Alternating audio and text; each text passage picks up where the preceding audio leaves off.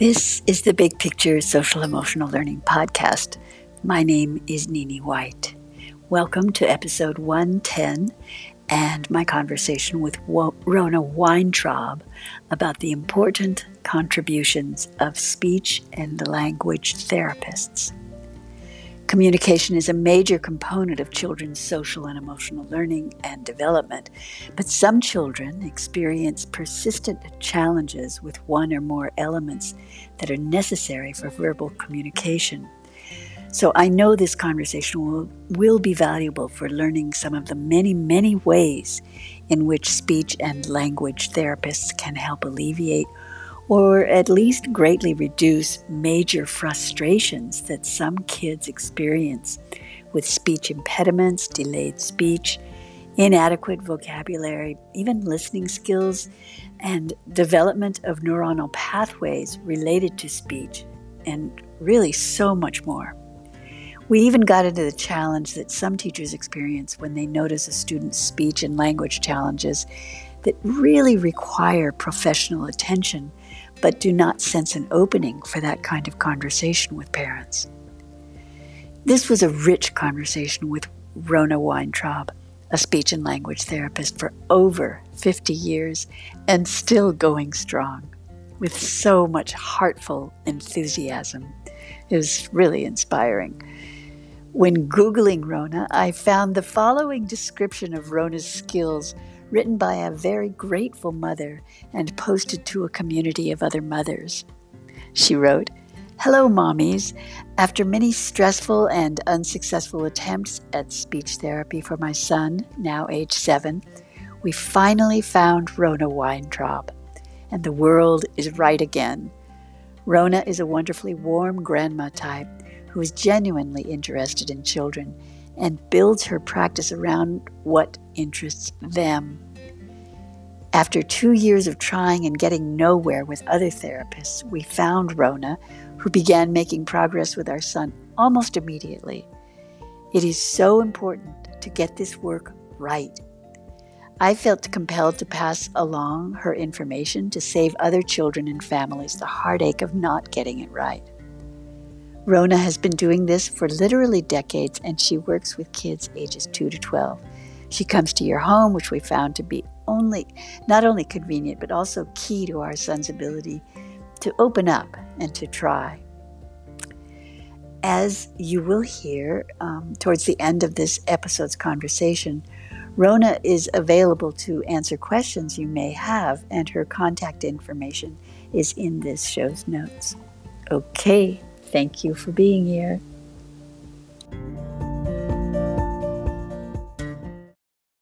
Rona Weintraub, thank you for finding the time to be here and share conversation with me and share with us your 50 plus years as a speech and language pathologist. Wow.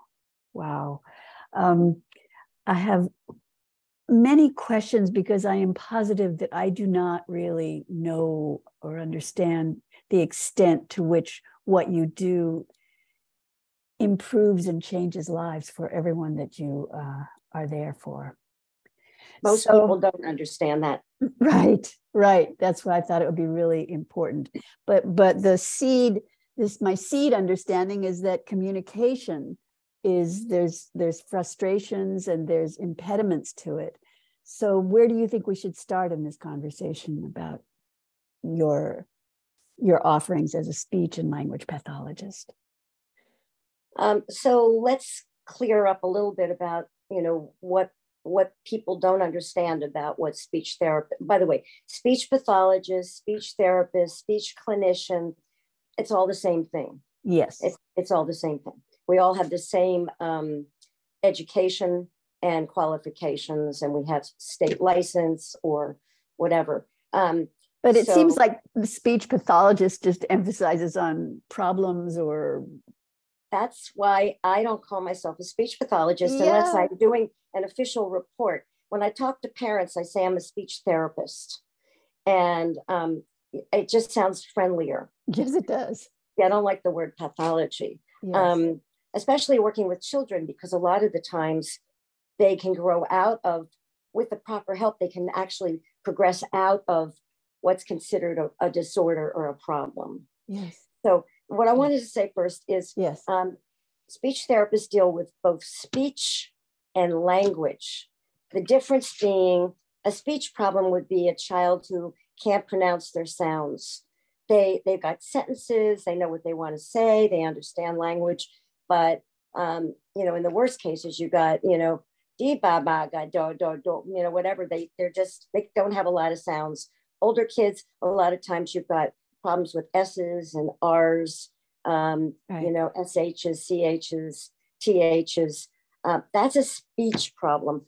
Stuttering would also come under that. A speech problem is how you deliver your communication, how you articulate it. Language is a whole other thing. I mean, I've worked with kids, we all have, all the speech therapists. We've worked with kids who don't have a problem with speech. They pronounce everything properly, but let's say a 5-year-old who's only talking in 3-word sentences, when they should be talking just like an adult, long, compound, complex sentences. Yes. A child who doesn't understand language, that would be a language comprehension problem. Yes. So a child who is only like hearing the key words in a sentence, like, go put your shoes up in your bedroom, and they only hear shoes and bedroom. That's all they can process, the main words in the sentence. Yeah. And so language is a whole other thing. And I've worked with a lot of kids on their language development, getting their sentences longer and more complicated and more complex, and understanding more complex thoughts and communication. And then there's a whole other thing. Wow. Okay. And then there's so many different things that speech therapists do, dealing with children with cleft palate.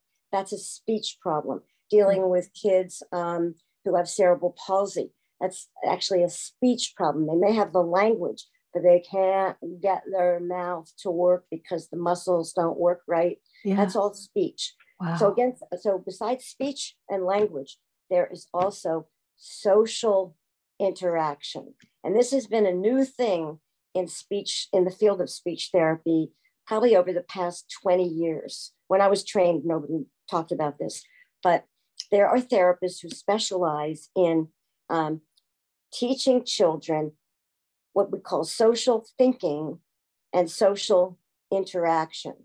Yeah. For example, a child whose speech is perfect, their language is nice, beautiful, complex, but they don't know how to have a conversation because they lecture to you. Oh. And they're going on and on and on and lecturing and lecturing. They don't understand turn taking in conversation. They don't understand how to engage the other partner, communication partner. It's almost as though they're just talking to themselves. Yeah. And this is a big problem with kids who are in the autistic spectrum. Yes. Yeah. They just, and so a lot of I've done this kind of work too. Actually, teaching a child to read facial expressions. Yes. Body language. Listening to what I say, giving me a turn, showing interest, asking me a question about my trip during the summer. Yes. So that's a whole field of social thinking, social interaction, which speech therapists do too. Wow. Is that all? I'm sure there's more. Well, I'm teasing. That's just children. Yeah. I don't work with adults anymore, but right. there are therapists who work with adults. So they're working with people who've had strokes. They're working with people with Parkinson's, whatever is affecting, the aging population. And I've done some of that, but I really prefer working with children. It's so much fun. Yes. Yes. That's why I keep doing it. Yes. Gosh. Yes. You don't look like you could be working at something for 50 years. I mean, I'm not just saying that. I mean, clearly you love what you're doing. So it just puts life in your Absolutely. Whole, yes. I think it keeps me young. Yes, absolutely. So Rona, I want to ask you a million questions, unpack a lot of what you just gave us that overview. But that one where, what is it when the child can't, what's that when they have that disease? I'm sorry. You mean like cerebral palsy? Yes. So, okay, a child is brought to you with that. What you give them exercises? They move their mouths a certain. How can you help them? I don't really work with kids with cerebral palsy anymore, but what I used to do, the problem is the child probably knows what he wants to say, has all the language, the sentences in his head, the vocabulary, but it's a problem with the muscles. Yes. The muscle, yeah. So it's called dysarthria, and they can't get the parts of the mouth to move the way we do. And some people do exercises. Again, I haven't worked with it in a long time. Mm-hmm. One of the most serious kinds of problems, if the child can't be understood at all, there are therapists that make a communication board. Uh-huh. Or you can do it on an iPad or some kind of a device that actually talks for you. Oh, wow. So that the child can, either point to something in pictures or on an iPad, or even put a whole sentence together, press I and press like and press cookies and create a whole sentence. Okay. So, yeah. Okay, did not expect this conversation to go in that direction at all. Yeah. But so, I mean, when you think about communication, there's so many ways. If you think about people who are deaf, they communicate beautifully through sign language. Yes. Right, and that's communication. Of course. And so there's a lot of what a speech therapist should be thinking of. What is the way to help this person communicate most optimally? Mm. It might be with words, it might be with pictures, it might be with sign.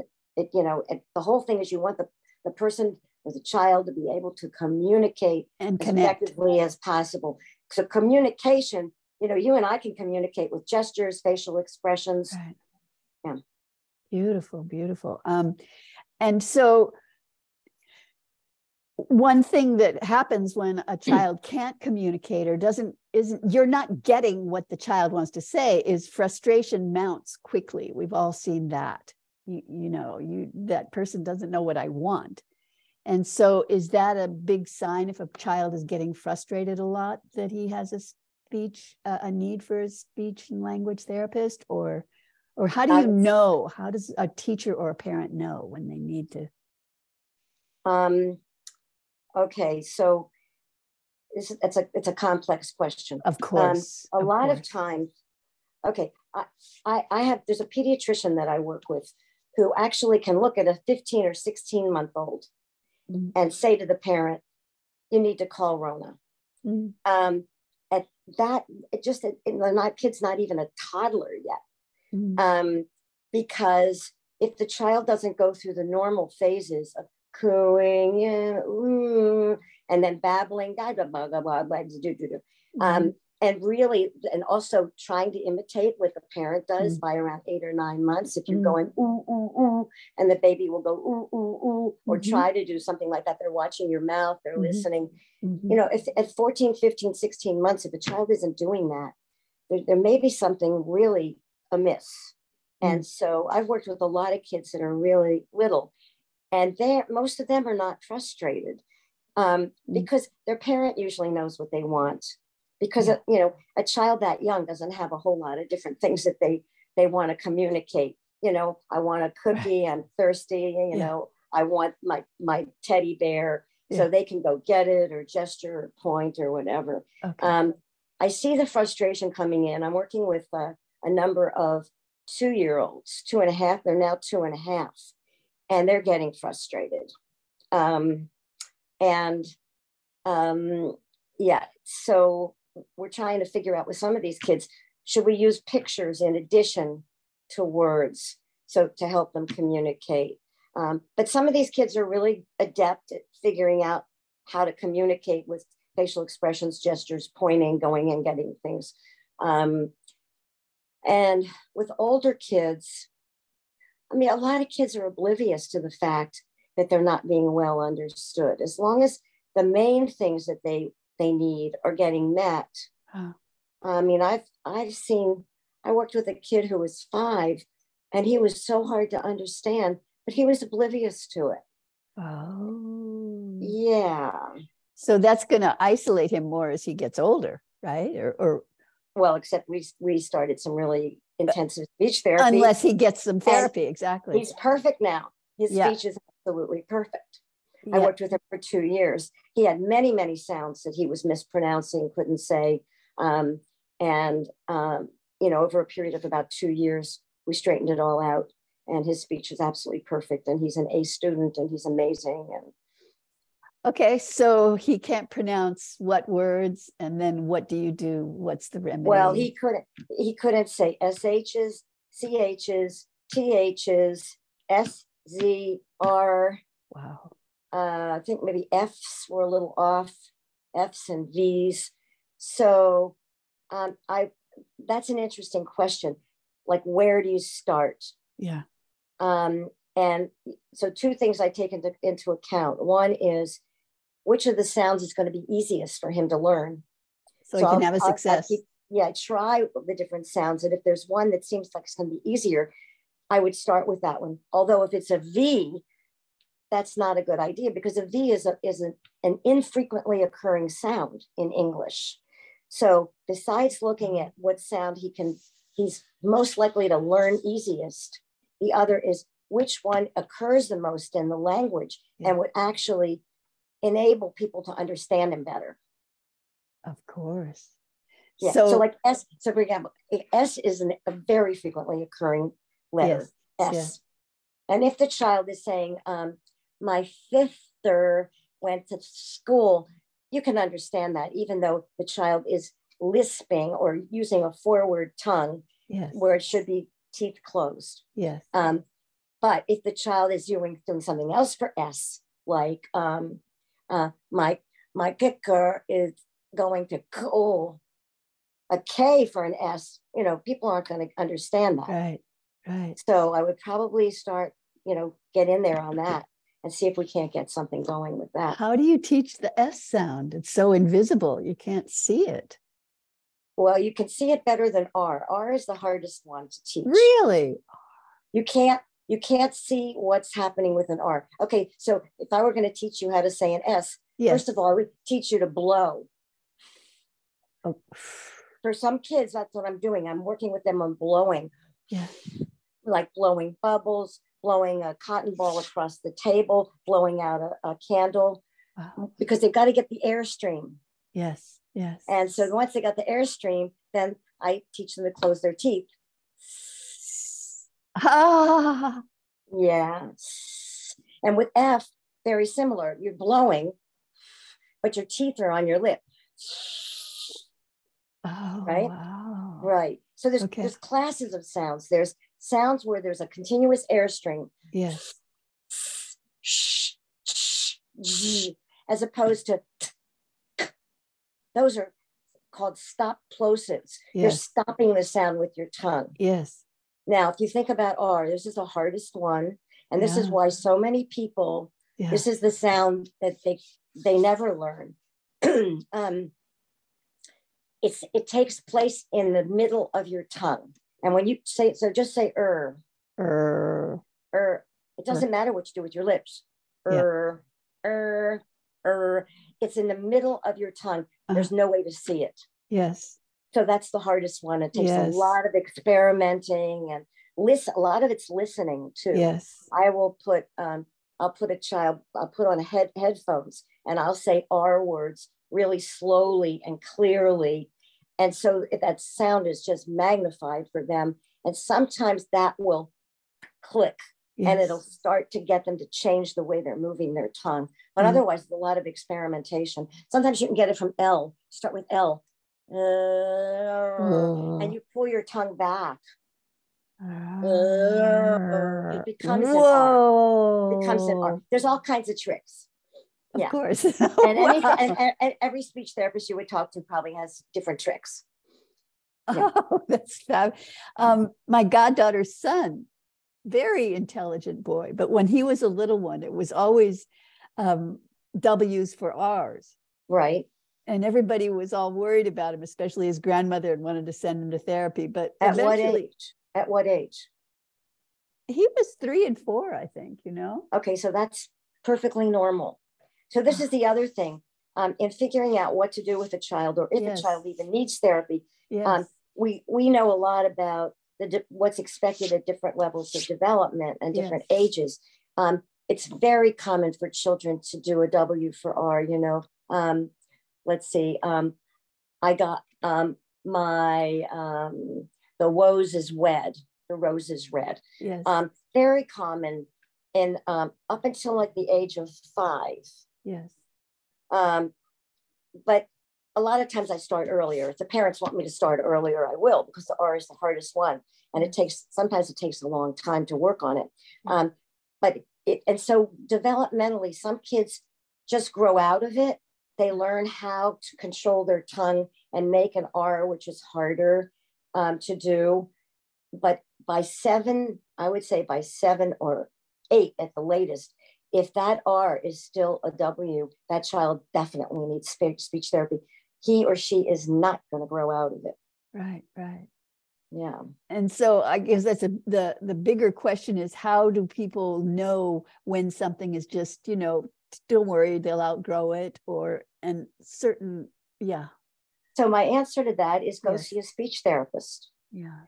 I have had, amongst my friends, so many have worried like crazy about their children, you know. Oh my God, you know, does he need to see a speech therapist? And it's like, well, you take him to a speech. If you're worried, you take him to a therapist, and the therapist will let you know if this is normal development, or if your child should start therapy. And you can then start negotiating like when and what and how much, how often.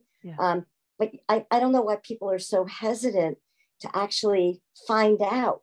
It's so simple. You go see a speech therapist. We always make it fun for the kids. I mean, that's what we do. You know, we know how to make everything fun, because if the child is not having fun, he's not going to learn. He or she's not going to learn. But I would say anytime a parent is concerned, go have an appointment with a speech therapist, and that will either allay your fears, you know, and let you know this is fine.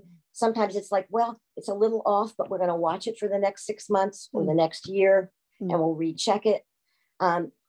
It's amazing. I've gone through this with my own friends who are worried, and yet they don't want anybody to, you know, they don't want to go see a therapist, or they don't want to have the kids' hearing tested. I mean, you find out, you know, and then you go from there. And something that you said is that you as a speech therapist make it fun for the kids. That somehow puts it into a whole other, it's going to be fun. It's, you know, instead of making it like a medical procedure. That's why I hate the word pathology. No, I mean, what I do is I play with children. I play with them, and you know, and I've had enough experience. If I'm just playing with a child, and I usually follow their lead, what they're interested in, and I'm listening for all the different speech sounds in the beginning, middle, and ends of words, the vocabulary, the ability to create a sentence, how their understanding, their comprehension of the language that I'm putting out. Also, I'm looking at a lot of other things. I'm looking at their play skills. Are their play skills normal for their age? Play skills. I'm really looking at the whole child. I'm looking at their motor skills. Do I need to refer this child to an occupational therapist or a physical therapist? And of course, I'm looking at how they relate. That's the big thing. Does this child make eye contact? Does this child watch my face? Does this child have normal facial expressions and emotional expressions on his or her face? So I'm looking at the whole child. But yeah, I play. You know, it's interesting. Right now I'm working with a couple of 2.5-year-olds, and I go in with my whole bag of tricks, you know. I mean, I've got puppets. I got a monkey puppet that eats food, and you know, the child has to tell me what does the monkey want to eat, you know. And I'll hold up 2 things and try to get the child to either say banana or cheese. And I've got books, I've got toys, and last session I had with one of the kids, I went in with my bag of tricks, and all he wanted to do was lay on the floor with his trucks. So I laid on the floor with him with his trucks, and we played with his trucks, and we made all kinds of sounds, and some of them came out as words. He doesn't have many words yet. he can't figure out how to move his mouth. There's nothing wrong with the muscles. Yeah. But there's a part of the brain that tells the mouth how to move. Yeah. So you can be thinking a bee, you can be thinking ball, but it doesn't get down, the message doesn't get down here. So you're just going, you're not going ball. Right. So. How old is that child? 2.5. Is he experiencing frustration, or he just doesn't know he has a... Now he is. He's just starting to get really frustrated. It could be also because he has started going to a little nursery school. And I think he's probably aware that the other kids can communicate much better than he can. So he's getting pretty frustrated. But of course, 2-year-olds, they get frustrated with everything. They get frustrated if you cut their sandwich the wrong way. That's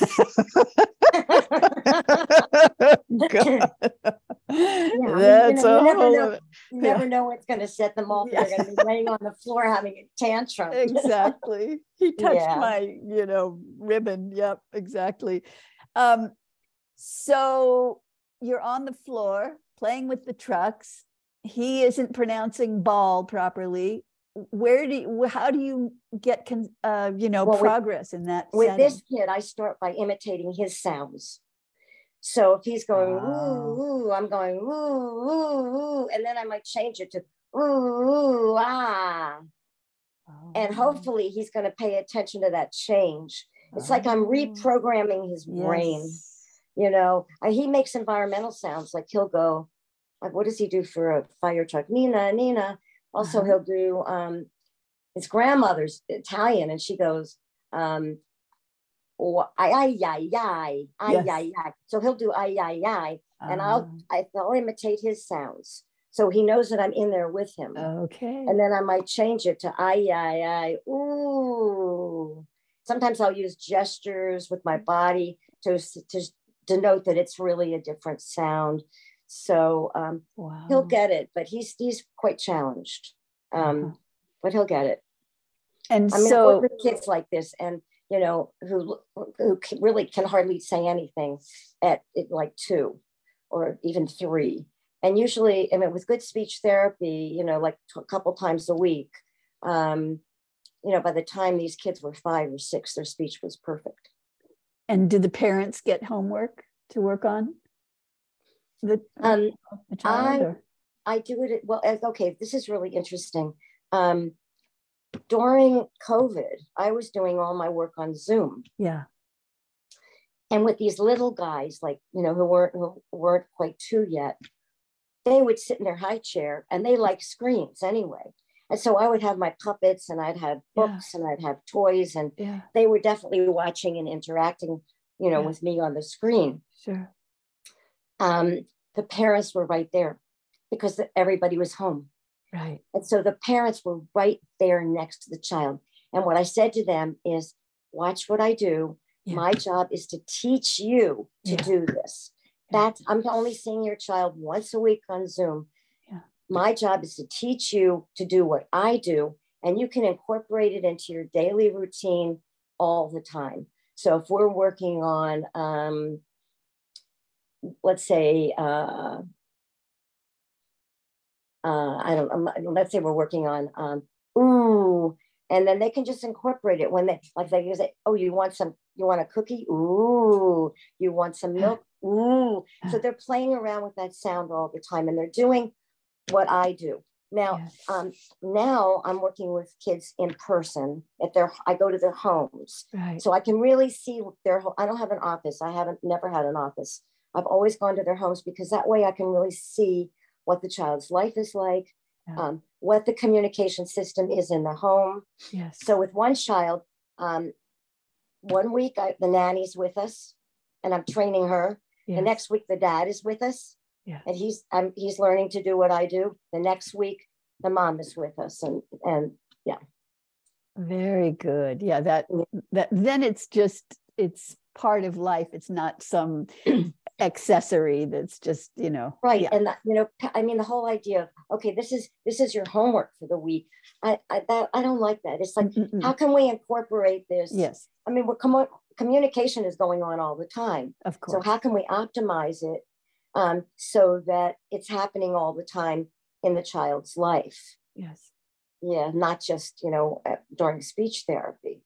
So there was that 2.5-year-old. Okay, so we all heard the story of Einstein not doing complete sentences. So if you had been around when he was a child, what do you think that your analysis would have been? Would you have been able to identify that he had a very special kind of brain and he was processing things, but just didn't need this? Well, I just wonder. I don't know. I mean, I think that's become a real myth in the culture. Yeah, I've had parents call me and say, well, I'm not worried because my child doesn't talk. He's 4.5, but Einstein didn't talk till he was 5. Yeah. I mean, really, that's really worrisome. I mean, a normal child at 3 years old is having a conversation. Yeah. Even if they don't have all the sounds, their grammar isn't quite correct. Right. They're having a conversation, and they're really communicating. I don't know what that's about with Einstein. And it's really sad because some books were written. Yes. I've got one on my shelf. I can't figure out what to do with it because I'd like to tear it up. I can't deface a book. Right. But I don't want to donate it because I don't want anybody else to ever read it. Yeah. It's like the late talking child, don't worry. Well, if your child's not meeting the developmental milestones, you ask your pediatrician, what do you think? Start that way. And then, pediatrician may or may not say, well, let's have a speech therapist take a look at the kid. But really, we know what the milestones should be. And definitely by, 3, the child is having a conversation and really communicating back and forth in sentences. Mm-hmm. Especially with peers, right? Yeah. This could have, communication difficulties or challenges take a huge toll on social interaction. Exactly. Let's say you've got a classroom of 4-year-olds, and then there's one who can hardly communicate. Yes. What's going to happen to that child? Right. First of all, how's the child going to feel about himself? Exactly. If he's actually at a point when he's any kind of self-reflection, but that varies. Some kids are oblivious. Yeah. But the other kids, it's going to be hard for them to play with him because he's not really. He might be oblivious, and yet he is getting in his own world so much because he isn't interacting. So whether or not he's aware of it, those are the patterns that are being built. Yeah. And again, it depends on the other kids. Often there'll be like 1 or 2 little girls in the class. Yeah. Who are really motherly types. Yeah. And they'll take a kid like that right under their wing, and they'll include him or her in everything. Yeah. So it depends on the makeup of the group. Sure. So sometimes the child is actually part of it, sometimes not so much part of it. So a lot of the audience of this podcast is actually early childhood educators.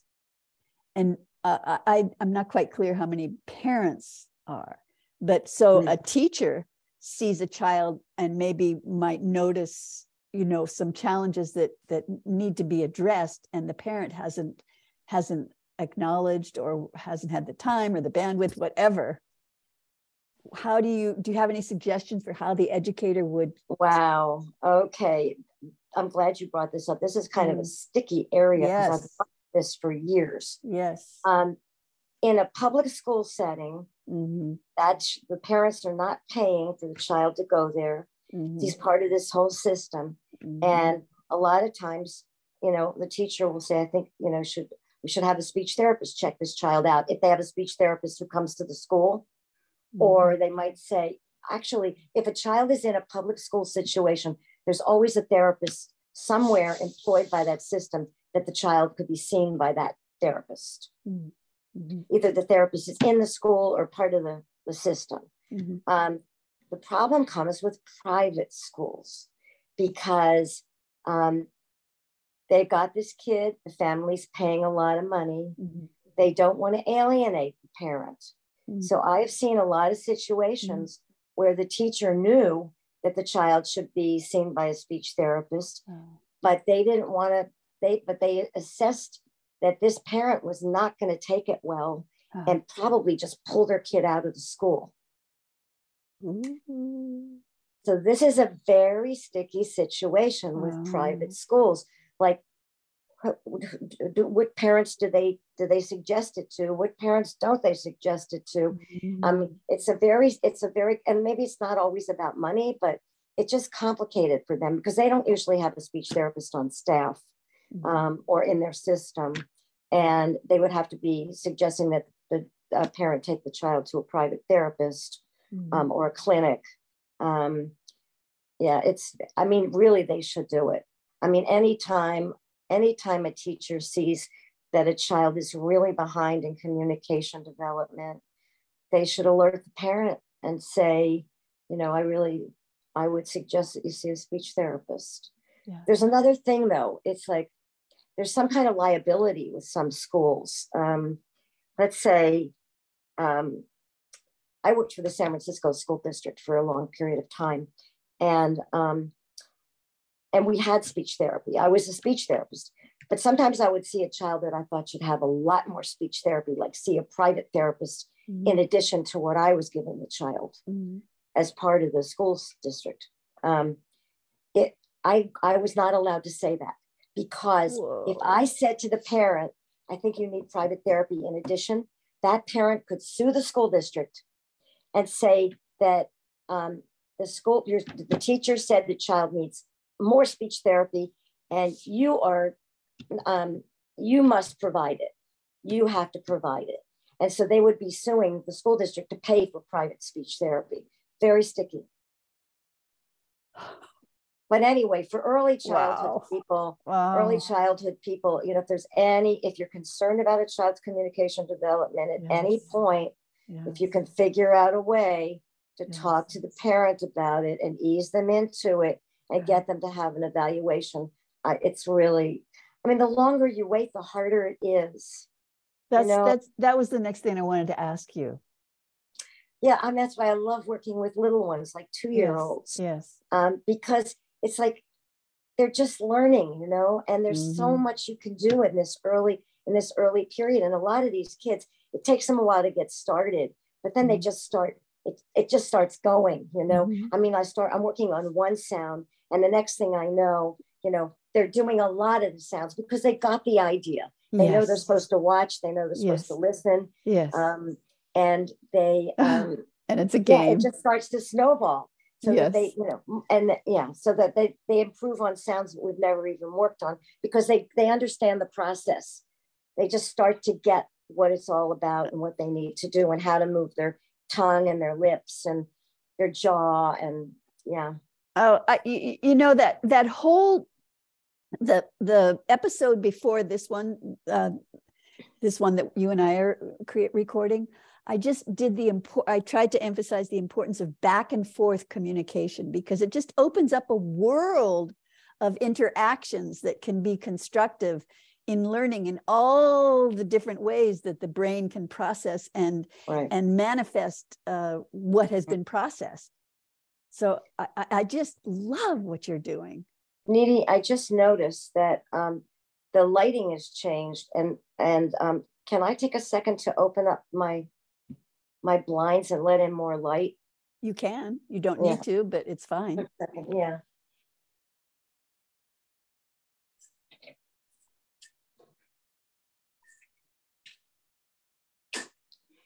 It's kind of a dark day around here. Here too, yes. That is good, Rona. Thank you. Yeah, it was just really getting dark. Good. Yeah. Here's an example.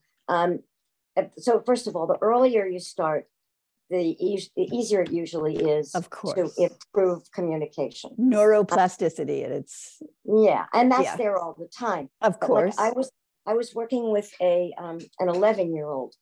He can't say his R's, and it didn't bother his parents particularly, but it was starting to really bother him. Some kids were making fun of him, so he told his parents he wanted speech therapy. Okay. And so they came to me and I was working with him on Zoom on his R's and he was doing quite well. And then he decided he didn't want to do it. And I tried to explain to him and I explained to the parents that, the longer he's saying his R's incorrectly, the more ingrained that pattern is. Yeah. And so to try to change it, by the time he's 16, he's definitely going to want to do it. He's going to want to improve his art, change his R's. Yeah. But it's going to, the longer you wait, the harder it is, because they've been doing it wrong for so long. So that pattern is ingrained. Yes. That's why early intervention is the greatest thing that ever came along. Okay. Really? Let me tell you, in the 1970s, that was a time where people were still saying, well, you don't really know if a child has a speech problem until they're about 5. That's what they were saying in the 70s. And a friend and I got a special grant and started a preschool program in San Francisco for the San Francisco School District. It was a classroom for children from 3 to 5 years old with communication problems. Yes. And I mean, the school district wouldn't let us start it. We had to go to the state level and get a special grant, because at that time they were saying, well, you just wait till they're 5. And how do you know a child has a problem at 3? Well, and then this whole field of early intervention. I mean, you just start looking at the kid from birth and seeing if there's a communication problem, at any step along the way.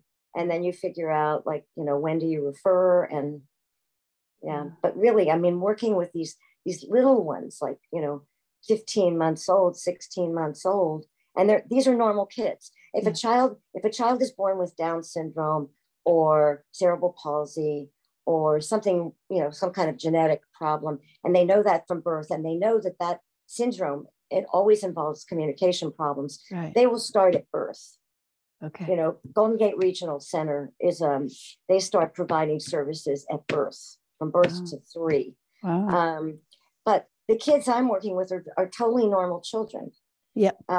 They're normal intelligence. Their comprehension is okay. Their language comprehension. It's the expression that they're not getting.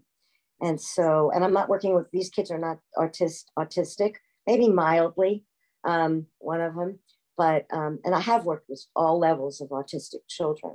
But, and I'd like to talk. Yeah, go ahead. Yeah, so that's okay. Well, and so drawing out those kids with the autism, can you tell us some of your approaches with that? So, I mean, I've worked with a lot of real experts on autism. Yes. And the most important thing to start with is called joint attention. And what this is you've got an autistic child, and you point, like I point up, oh, there's an airplane, and he doesn't pay attention. So that's, or I'm looking at a book and I'm showing him the picture and he's not looking. So you start with what's called joint attention.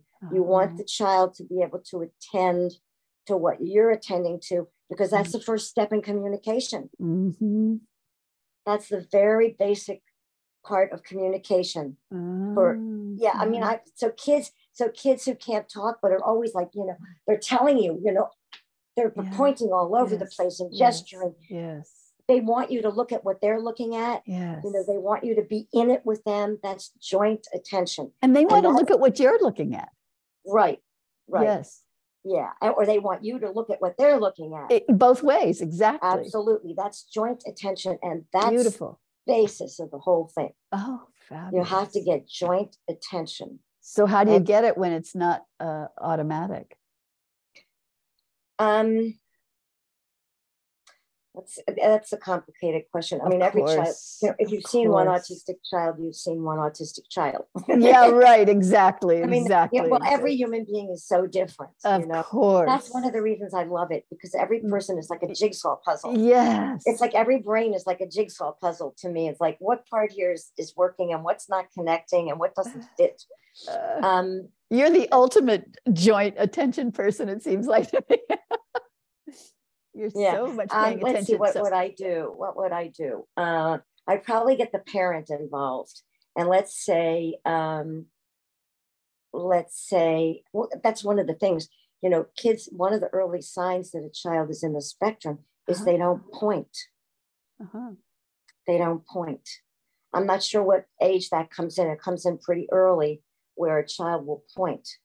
Because they want to get you on the same wavelength. Yeah. That's right. They're asking for joint attention. Okay. Right. And yeah, so one of the things is you teach them to point. So yeah. So let's say the child, I don't know, this is complicated, but let's say the child notices an airplane but doesn't point to it, and is just going because he hears the airplane. Yes. And so I would maybe have the parent take the child's hand and point. And then I would say, oh, you're pointing in an airplane. And I would point at the airplane too. Yeah, sometimes getting the parent. So it's like the parent sort of motors the child through the action so that the child starts to, it's tricky. Oh, no, but I felt how effective that would be. It's a simple thing, but it's just getting the physiology coordinated with some part of processing and getting more pieces knitted together. Right. I love the other thing is with autistic kids, because there's so much, again, it's such a huge spectrum, but the ones that are very much in their own world. Yes. For me, I want to get in their world with them. Yes. So whatever they're interested in, if they're interested in spinning wheels, I'm going to spin wheels with them and then try to move that to some other thing.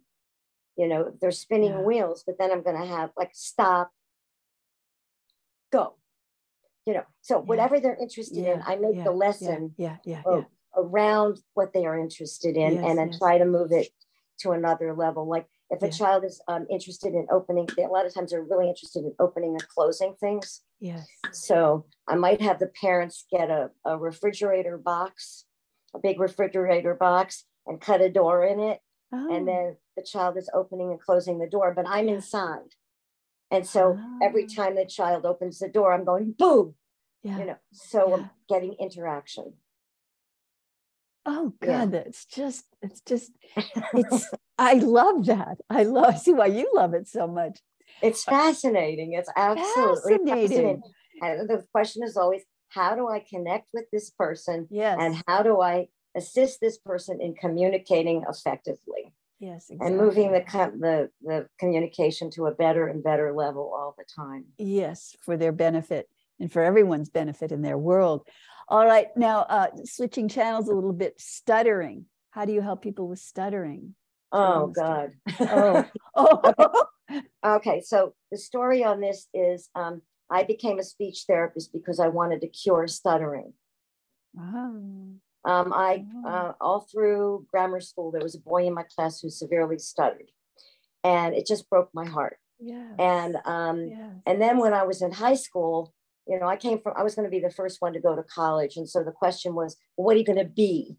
What are you going to study? It wasn't like I was going to go study English or something. Right. And so I was interested in psychology. I was interested in medicine.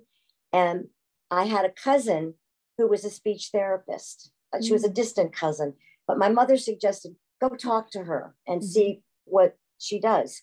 I came out of that afternoon with Marshall knowing I wanted to be a speech therapist. Yeah. And my goal was I want to cure stuttering. Okay. So I read everything that was written on stuttering. There wasn't that much at that time. And I went, did my training, and I was particularly interested in stuttering. How many years of training? How many years of training? Excuse me for interrupting. So the general thing is, about 4 years of undergraduate school, and where I was actually majoring in speech pathology. Okay. So my last 2 years was mostly courses in speech and hearing, and language. And then 2 years of graduate school. Okay. I'm so sorry I interrupted you. That's okay. And there's the other thing. In order to maintain my license as a speech pathologist, I had to do 24 hours of classes every 2 years to renew my license. Yeah. So I'm constantly taking courses and updating what I know. Yes. Okay. So, so here I am. I think, my goal is to cure stuttering because it seems like the most, difficult thing and so sad. Yes. And all right. I came out of college feeling like I really didn't know how to work with it. I knew a lot about it, but I didn't know how to actually do anything with it. Yes. And so I had some kids that stuttered, that I had to work with because I was working for public schools, and I just felt so inadequate. And so I decided not to work with stuttering at all. And I haven't worked with stuttering at all until just this year. Wow. Yeah. I was working with the kid with the R problem, who's 11. Yeah. He has a 16-year-old brother who stutters. And the mother and I had some conversations, and she said, I would love it if you would work with him, if he'd be willing to do it, because he seems okay with the fact that he stutters. Mm. And anyway, I thought, I don't know if I can give him anything. Mm. Meanwhile, I took a course. Yes. And in this course, the approach was totally different. The approach was not how do you cure this, yeah, and what are the methods to make speech more fluent, but yes, more like a Carl Rogers kind of approach. It's like, who is this person? Tell me who you are. Tell me what you want. Tell me what you'd like to get out of this. Let's work together and see if we can make you the most comfortable, effective communicator, regardless of the fact of whether you stutter or not. Yes. And so this is my big diving in for the first time in decades with a kid who stutters. And it's really been incredible, because I told him that from the beginning. And fortunately, this kid understood. He said, I don't expect you to cure me. He said, I know that, I'll probably have this all my life. And the other thing is that a lot of people who stutter don't know anybody else who stutters. He has 2 friends who stutter. Oh. And so he's able to laugh with them and joke about it. Oh. And which is a huge thing. Lifesaver. Yeah. Right. And so what we're doing is we're looking at where his biggest challenges are. Biggest challenge is not actually talking, having conversation, but reading. He stutters like crazy when he reads out loud. And so we're looking at all different ways. First, I'm doing a lot of relaxation with him. Mm. Yeah. Deep breathing. Oh. Starting from there. Starting with like a little bit of a sing song, because that kind of gets him into it. Oh. Maybe reading slower, reading it to himself first, so he knows what it says, and then it seems to be easy. So we're just experimenting, sure, and I'm enjoying it tremendously. And he's just the greatest kid. Oh, yeah. So this is really interesting. So I'm not out to cure stuttering anymore. I think that I have the ability, after all these years, to help somebody who stutters to be more comfortable and become a bit more effective communicator, regardless of the stuttering. Mm-hmm. Beautiful. I used to, before I understood that President Biden had that challenge, and that he's done a fantastic, made leaps of progress with that, but still it haunts him once in a while. And I just saw something on social media yesterday or today where somebody was making fun of it. And just like, oh, why would you make fun of that? I know. It's just like, oh, let's make fun of what a cruel heart you have. It's just like, but no, that doesn't do any good either, of course. But it's just, what is happening when a person stutters? What is that? We don't know for sure. It's very interesting.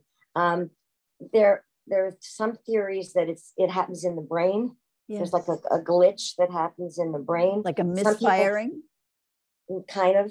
Some people think that it's a glitch actually in the larynx. Huh.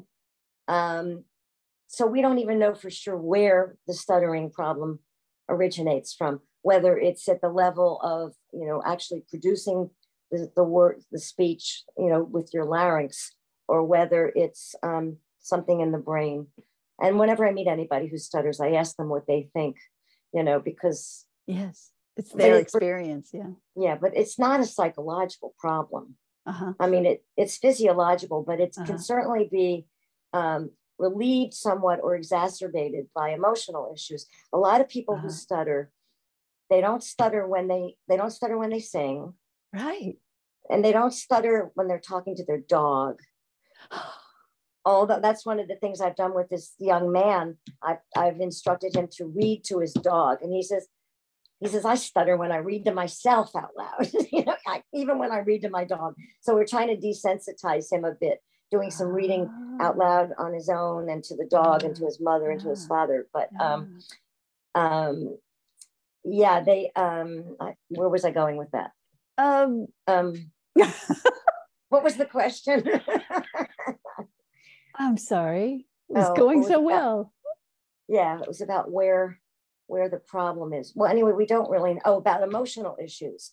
Yeah. So if a person is, one of the things that we've looked at with this young man is that he's developed a fear of reading out loud, because from the first time it ever happened, you know, now it's like every time he goes to read out loud, there's a fear factor. So we're working a lot on reducing that through relaxation and some desensitization. So it's not caused by emotional things. It used to be thought that it was caused by like critical parents who, you know, really are always criticizing their child and very authoritarian, and that could maybe make the problem a little worse, but that's not what it's about. Yeah. And, you know, a lot of kids go through a disfluent period when they're, you know, let's say between 2 and 5. But usually it disappears.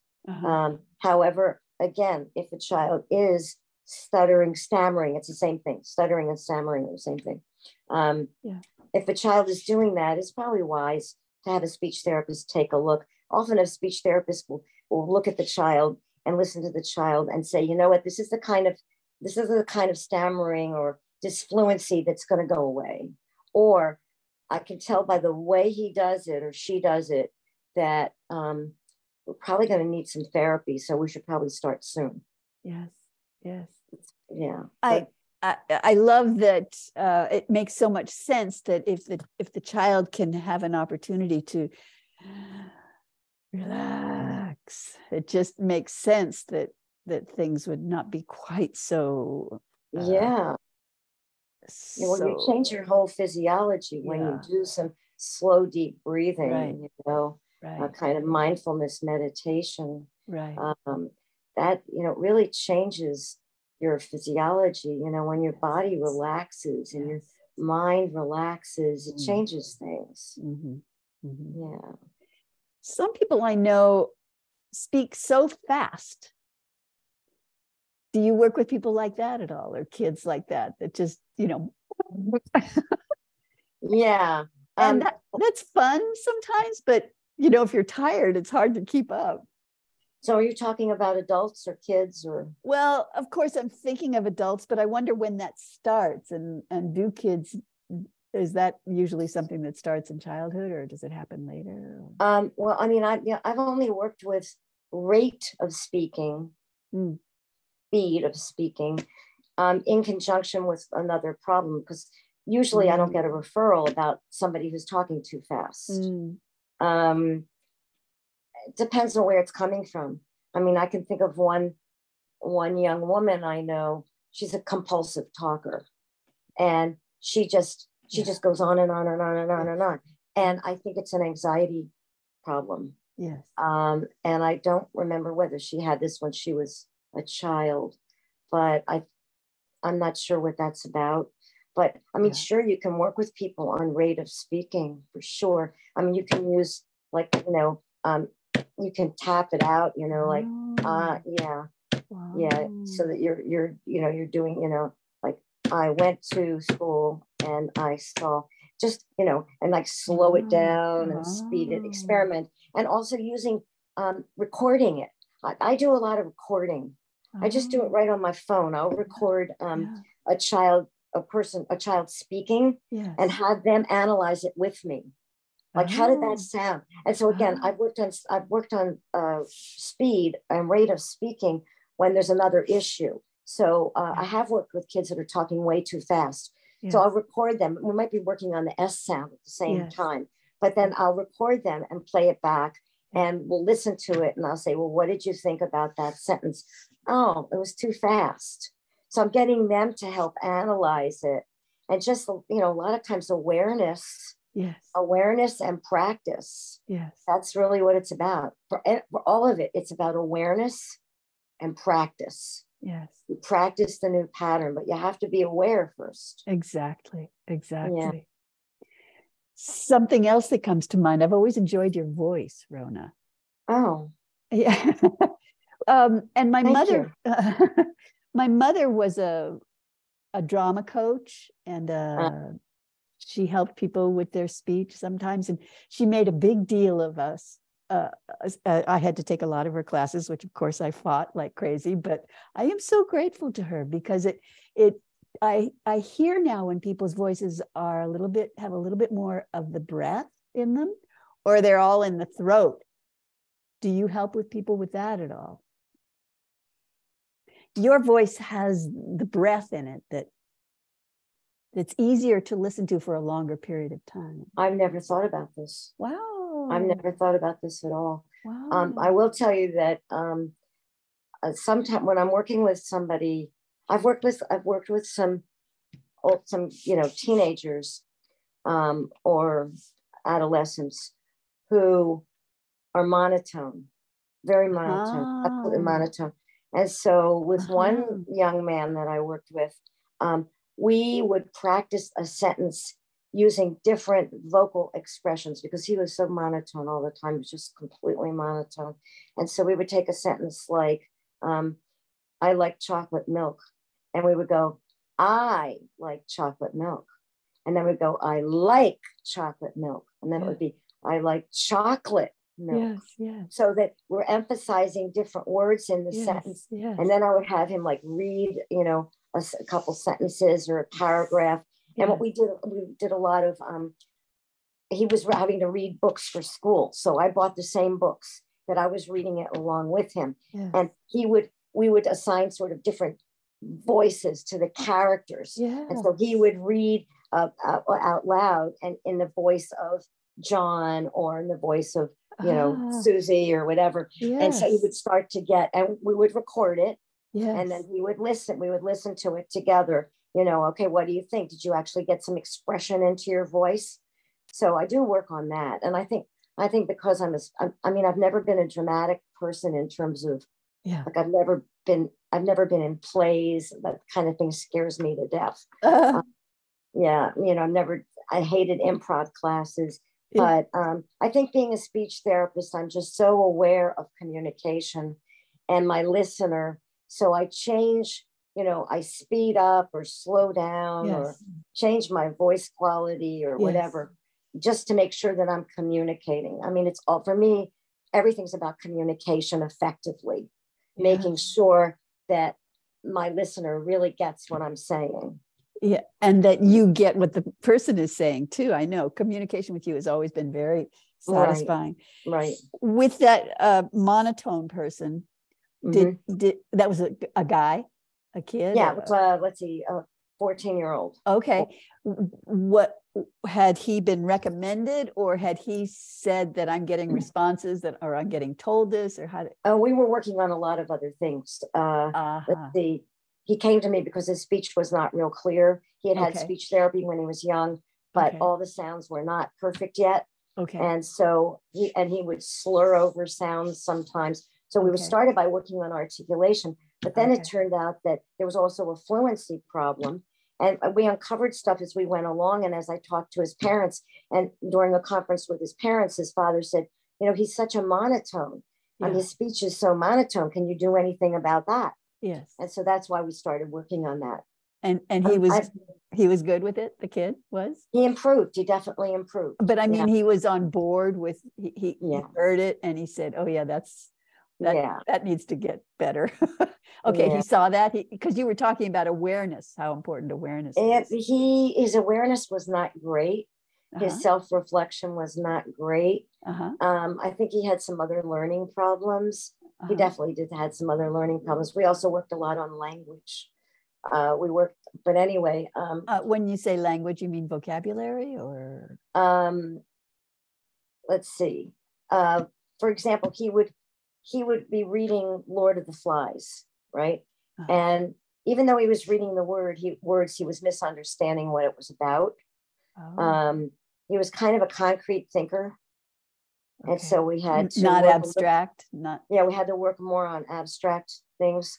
When he expressed himself, he often expressed himself in just short, simple sentences. And he was like 14 years old. And so we worked on expanding his sentences. Wow. You know, I would say, tell me about your uncle. Okay, my uncle is an opera singer. And I would say, okay, tell me more. You know, is he, and we would describe him in detail. Yes. Tell me what he looks like. Tell me where he lives. And then we would develop this whole thing. Now tell me about your uncle. He lives in San Francisco, and he's a tall guy with dark hair. And so I had to teach him how to elaborate. Okay. So that's part of working on language expression. Yes. Yeah. And so it's so interesting that you said he was very concrete in his conception and language like that. How do you get more abstractions and more big picture, and how do you get that? Well, a lot of it is if you can get a kid to visualize. Oh. You know, close your eyes. Okay, close your eyes. Now, you said your uncle's an opera singer. Close your eyes. Look at your uncle. You know, is he tall? Is he short?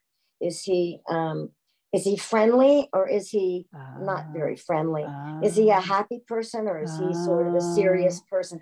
And have him visualize, and then put it into words, and then record him and have him listen back, and maybe have him write it. Because the one challenge with this boy was his writing also was very simple for somebody his age. So we worked on see, this is the thing. Sometimes somebody will be referred to me about one thing. Yeah. And then I discovered there's like 5 different things that we need to work on that have to do with communication. Yes. Yeah. And that's what it was with him. We kept uncovering more and more things, you know. And then in the beginning, I was just working on speech. Yes. But then it evolved into me working with him on writing, expressing himself, you know, in written language for essays for school and things like that. There's speech therapists that work a lot on reading. Oh, I mean, when you said that, I started thinking about the car mechanic. You take it in to fix the brakes, and then they're telling you that you have to wait a minute, what's going on here? But I'm also realizing, I laugh because once you say, oh, this is connected to this, and the language is connected to the writing and the reading and the speech patterns, and it's just so interesting to see how it is all connected. And that's what's the thing that's fascinating to me as well, is the connections, how so many things are interrelated, and you pull on this one, and then you get this one coming, and then you fix this one, and that one gets affected positively. I love all of that. That's right. Yeah. And that's why, you know, input from parents is so important, because, you know, like in this case, you know, a child came to me for a particular thing. I started to notice other things. And so I had like a really long Zoom conference with the parents. I had we did a few of those. And I would ask questions about him, about school. And then these other things started to come clear, that he had difficulty with writing. And the father actually suggested, would you work with him on writing, expressing himself with writing? But there are speech therapists that just work on that. And they work on translating oral language into written language, and being, you know, and reading. There's some speech therapists that work on reading. And one of the things about that, this is a little off the subject, but when I'm working with kids on sounds, I always show them the letter, even the little ones. So if I'm working on I might just put an M, show them an M. And then I'm doing a bunch of things that start with M, like monkey wants milk, and I'll show them the M. So these kids, a lot of these kids, they turn out to be able to read pretty easily, because they've had phonetic awareness early in life. You know, I mean, it's amazing, you know, with a child who's not introduced to letters and sounds, that all of a sudden, you know, at 5 or 6, they're expected to start to read. But, you know, starting with phonemic awareness, sounds early is a really great thing to do. It's, you know, it's what you want to do to get kids ready for reading. Right. Right. It's just an advantage. I mean, Mm-hmm. a lot of what you read, is that, if there's such an emphasis on academic skills, then that's kind of imbalanced too. But this seems like it's connected to a whole of development. Like you started out in this conversation about the whole child, which I Right. really, really appreciated. And language and reading, this is so intertwined, why would it be? Absolutely. Yeah. Why would it be separated? And the earlier that you can call it, it's not that I want the kid to be able to read. I'm not teaching them to read. Yes. I'm just making awareness of sounds. Yes. And if you can connect it to a letter, even better, Absolutely. Actually connect it to a letter early on. But the thing is, if you're working on sounds, and you're discriminating between bees and cheese, these are things that they, it's going to help serve them well when they're starting to learn to read. Absolutely. Yeah. Absolutely. And just that reminds me again about the sense of self and competence and confidence being built, so that when I come into a situation, I don't have to force myself or prove myself or hide away, none of that stuff. I can just be with others, my peers and others, because I'm comfortable in myself and my skills and my ability to interact. That's why what you bring is so important. And that's why, it's like speech therapy should be fun. Yes. Because people learn better when they're relaxed and Absolutely. happy. Absolutely. And I think most speech therapists, make whoever they're working with comfortable and make the session enjoyable. And that's one thing that parents always tell me. Oh, after working with you, my child has so much more confidence. Oh.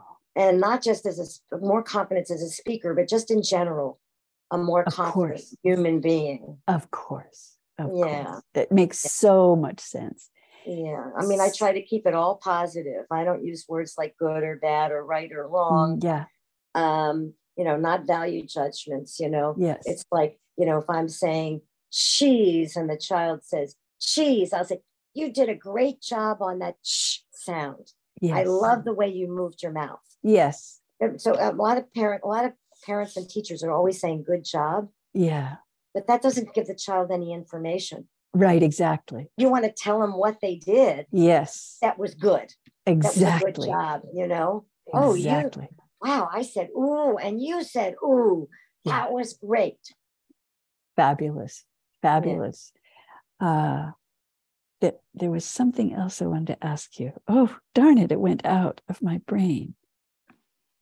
I have loved this conversation. Darn it, there was something else. Well, it's really fun for me too. I know. Okay. Sorry to interrupt you, but it came back. Yeah, I knew it.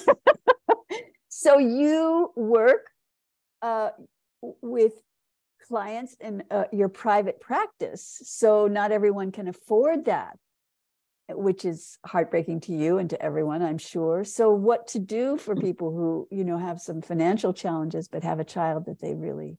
Okay. So the first thing is, I did work for the San Francisco School District for 25 years. Yes. And so I was seeing all kinds of kids that could never afford private therapy.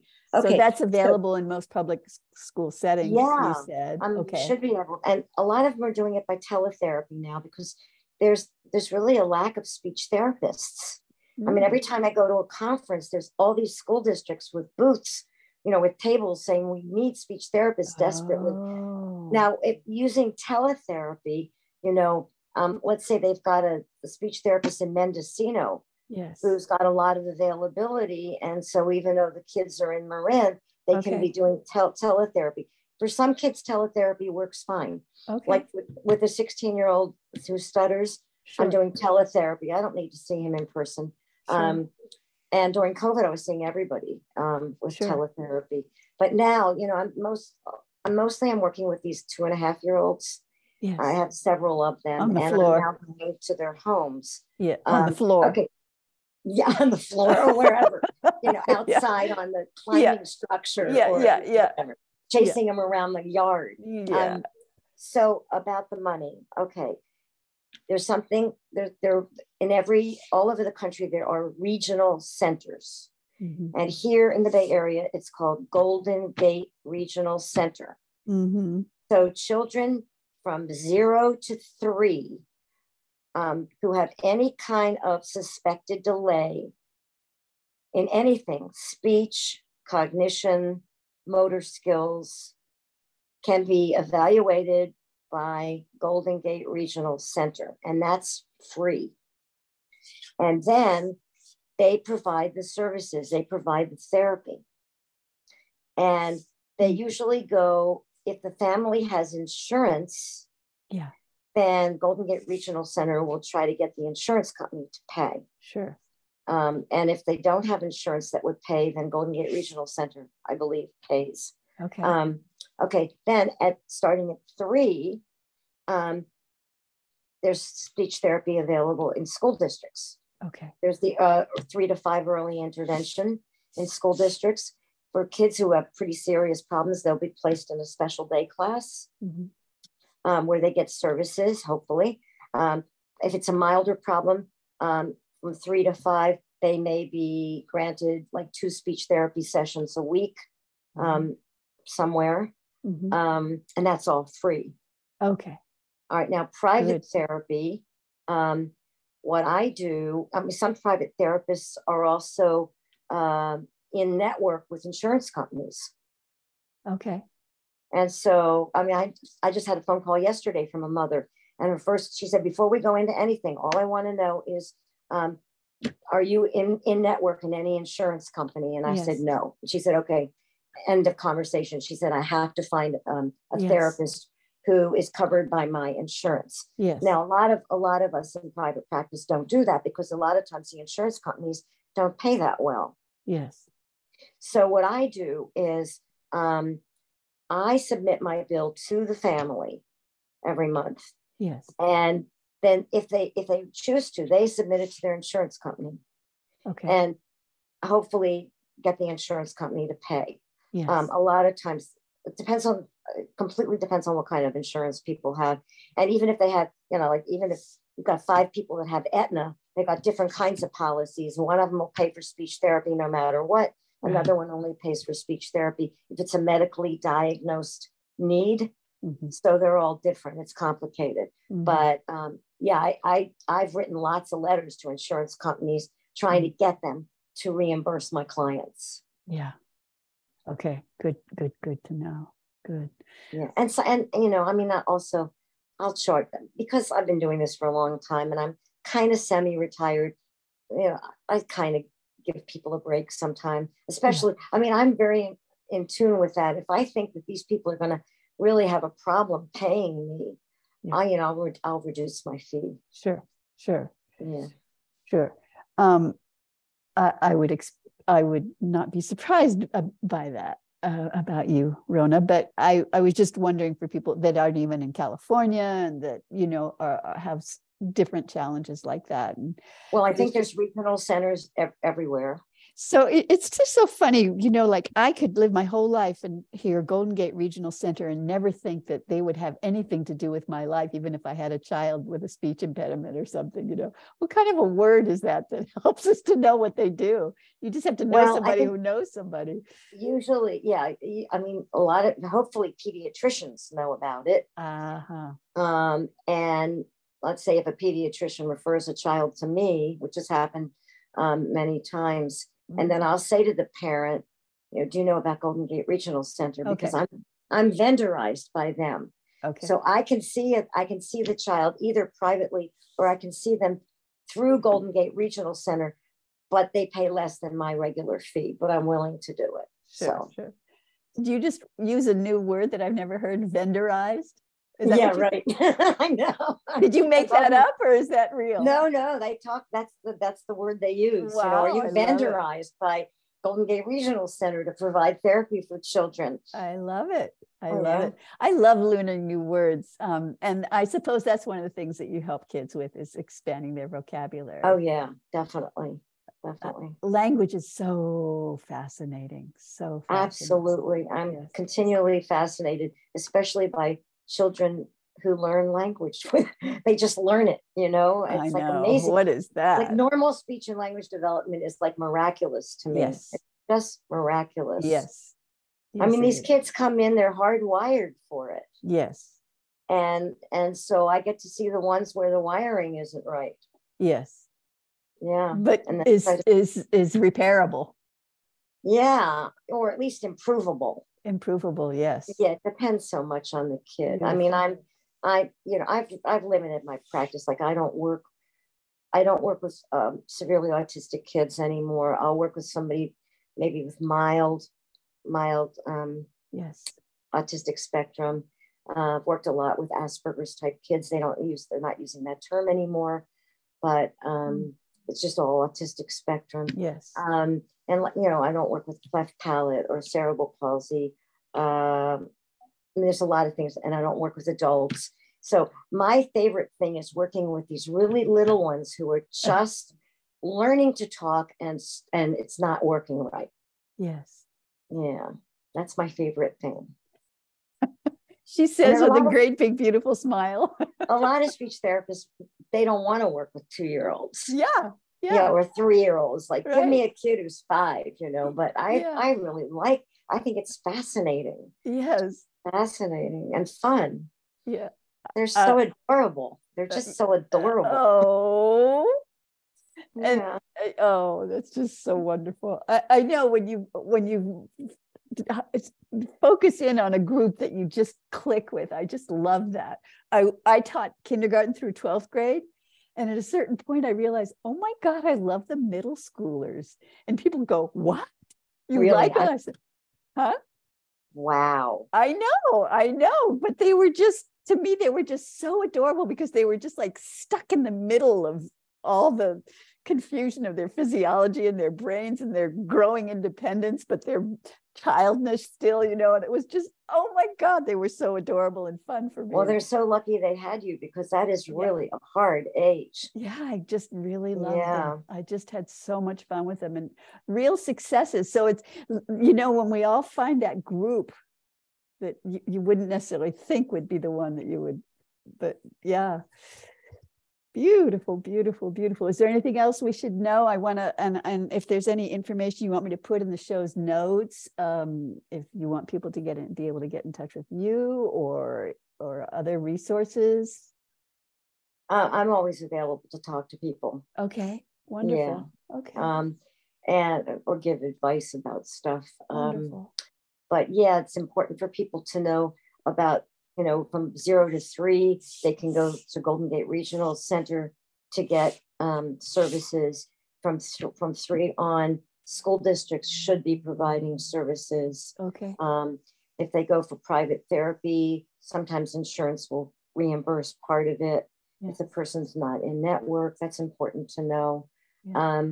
I think the most important thing of all is, as soon as you think there might be some difficulty with communication, don't freak out. Don't worry about, is it a problem? Isn't it a problem? Just have a speech therapist do an evaluation and let you know whether it's something that needs to be handled now, whether you can wait, or whether it's not even a problem. Mm-hmm. And again, with early educators, early childhood educators, that's tricky. I mean, they have to figure out with their program, the people they work with, when is it okay to suggest this to a parent? And I think every parent is going to be different. Some parents, they're going to freak out. Other ones, that they're going to listen. But really, the early childhood educators are in a really important position to help these kids get what they need in terms of communication help. Absolutely. Very good. Just as the way things have been organizing, an episode I'm going to be recording soon is with people who work with deaf and hard of hearing children. So that's going to connect in very much with this conversation. Oh yeah, that's going to be fascinating. Yes. That's a whole other thing. Yes. Yeah, that's not something I've done some of it. Yes. And the most interesting was a little boy who came from Iraq. Yeah. had been deafened by a bomb outside his bedroom window. And he came here to get cochlear implants, which was late. They usually get them around, I don't know, by 18 months or something. And he was already 3, and we weren't sure how it would go. He was supposed to just get the cochlear implants and go back to Iraq. And but that was ridiculous, because if he was in Iraq, there was no speech therapy available. There was there weren't audiometrists to, like, you know, calibrate his hearing problem. There's just, you know, the cochlear implants. So they got asylum, and the family was able to stay here. And I had never worked with a child like that. Fortunately, he had had hearing the first year and a half of his life. So the pathways were already laid down, the neural pathways. And so he already had some inner language and knew what language was. And so I worked with him. I worked with him for free for 3 years.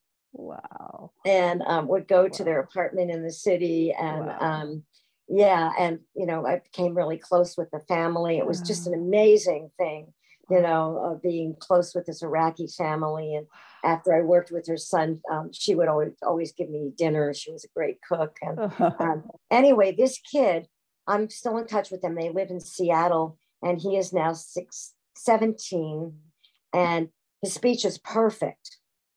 Absolutely perfect. His language is fabulous. He's an all-A student. Doing great. He's doing great. So that was my big experience with a child who was deaf, and cochlear implants. Well, you'll probably hear a lot about it. I mean, I have one thing to say about that. If a child is born deaf into a deaf family, and they mostly use signs, they may choose to not do cochlear implants. But if it's a hearing family and their child is born deaf, definitely cochlear implants. Definitely. Yeah. And also I know I worked with a girl when she was like 3-4 years old who had a serious hearing loss, and she just got cochlear implants as an adult. And I'm in communication with her, and she said it changed her life. She got them as an adult. So you'll be able to get into all of that with the person that you talk to. Yes. And I have, I did take a American Sign Language course one time, and the teacher was deaf. And I saw that the deaf people were adamant about not doing the implants, just as you pointed out. It's a culture. They have their own cultural identity. It is. And it's very rich. It's extremely Absolutely rich. I love how you, sorry? There was a film last year. Yes. It won all kinds of awards. Yes. What was it? Children of deaf adults. Anyway. CODA, right. Yeah. But it was so good. Yeah, it doesn't make sense to do that to a child if the child's basic culture is going to be a hearing culture. Right. That child should be given the opportunity to hear. Sure. Yeah, it's a very personal decision. Oh my God, Rona, thank you so much. Well, thank you. This was so much fun. So, if I could say one more thing about development, please. I just hope that most early childhood people realize that, you know, you get this cooing, and then you get this babbling with all these different sounds, and then you start to get true words, maybe like 12 months. Some kids are earlier, some kids are later, but by a year, you usually have a few real words. And I think, you know, people understand the sequence of then it's easier for them to put it in perspective and know when to refer. So, you know, like a 1-year-old will probably say mama, dada, bye-bye. Some kids are doing way more than that. Some kids aren't doing that. But if they're not trying to make sounds, then you probably have a problem. From 2 years old, from 1 year to 2, what happens is that the language starts to develop. At 2, a child should definitely have 2-word combinations, like daddy home, big dog, go bye-bye. So it's 2 words minimum at 2. And then from 2 to 3, you get this incredible expanse. So at 3, You've got a kid who's communicating in sentences, understanding language quite well, quite a vocabulary, hundreds and hundreds of words, and that all the sounds might not be correct, and there's grammar that's off,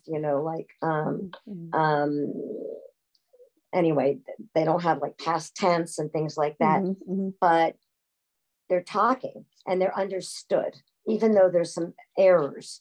And if you've got a 3-year-old who isn't really talking in short sentences and isn't understood, that child should definitely be seen for an evaluation.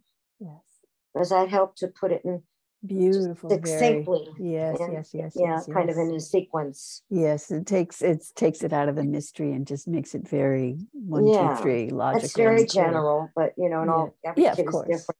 But still, that's just the general. That's the general sequence.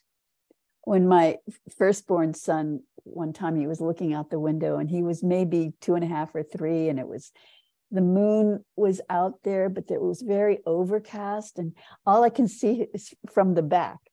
And he's going, and he knows I'm in the room, and he goes, "Moon froggy, mommy." Oh, that's incredible. Oh, moon now froggy. Look at that ability to, be like poetic and incredible. Oh yeah, it's amazing. Language is so amazing. Oh, it's so amazing. Yeah. Thank you, Rona. Well, this has been a joy. Just so much fun to talk to you. Yes, as always. Yeah. Yeah, really. All right. Look forward to seeing you more. Yes. Yeah, that would be great. Yeah. Okay. Oh, my very best. Thank you. Thank you. Bye.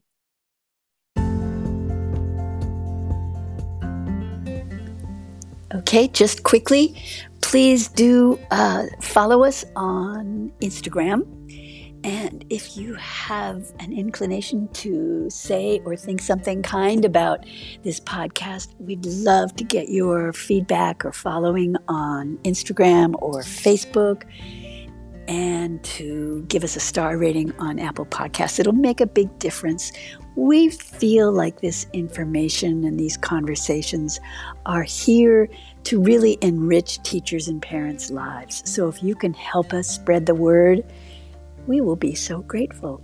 Okay, until next time, we have some incredible guests coming up for more enriching conversations. All right, see you soon, I hope. Bye.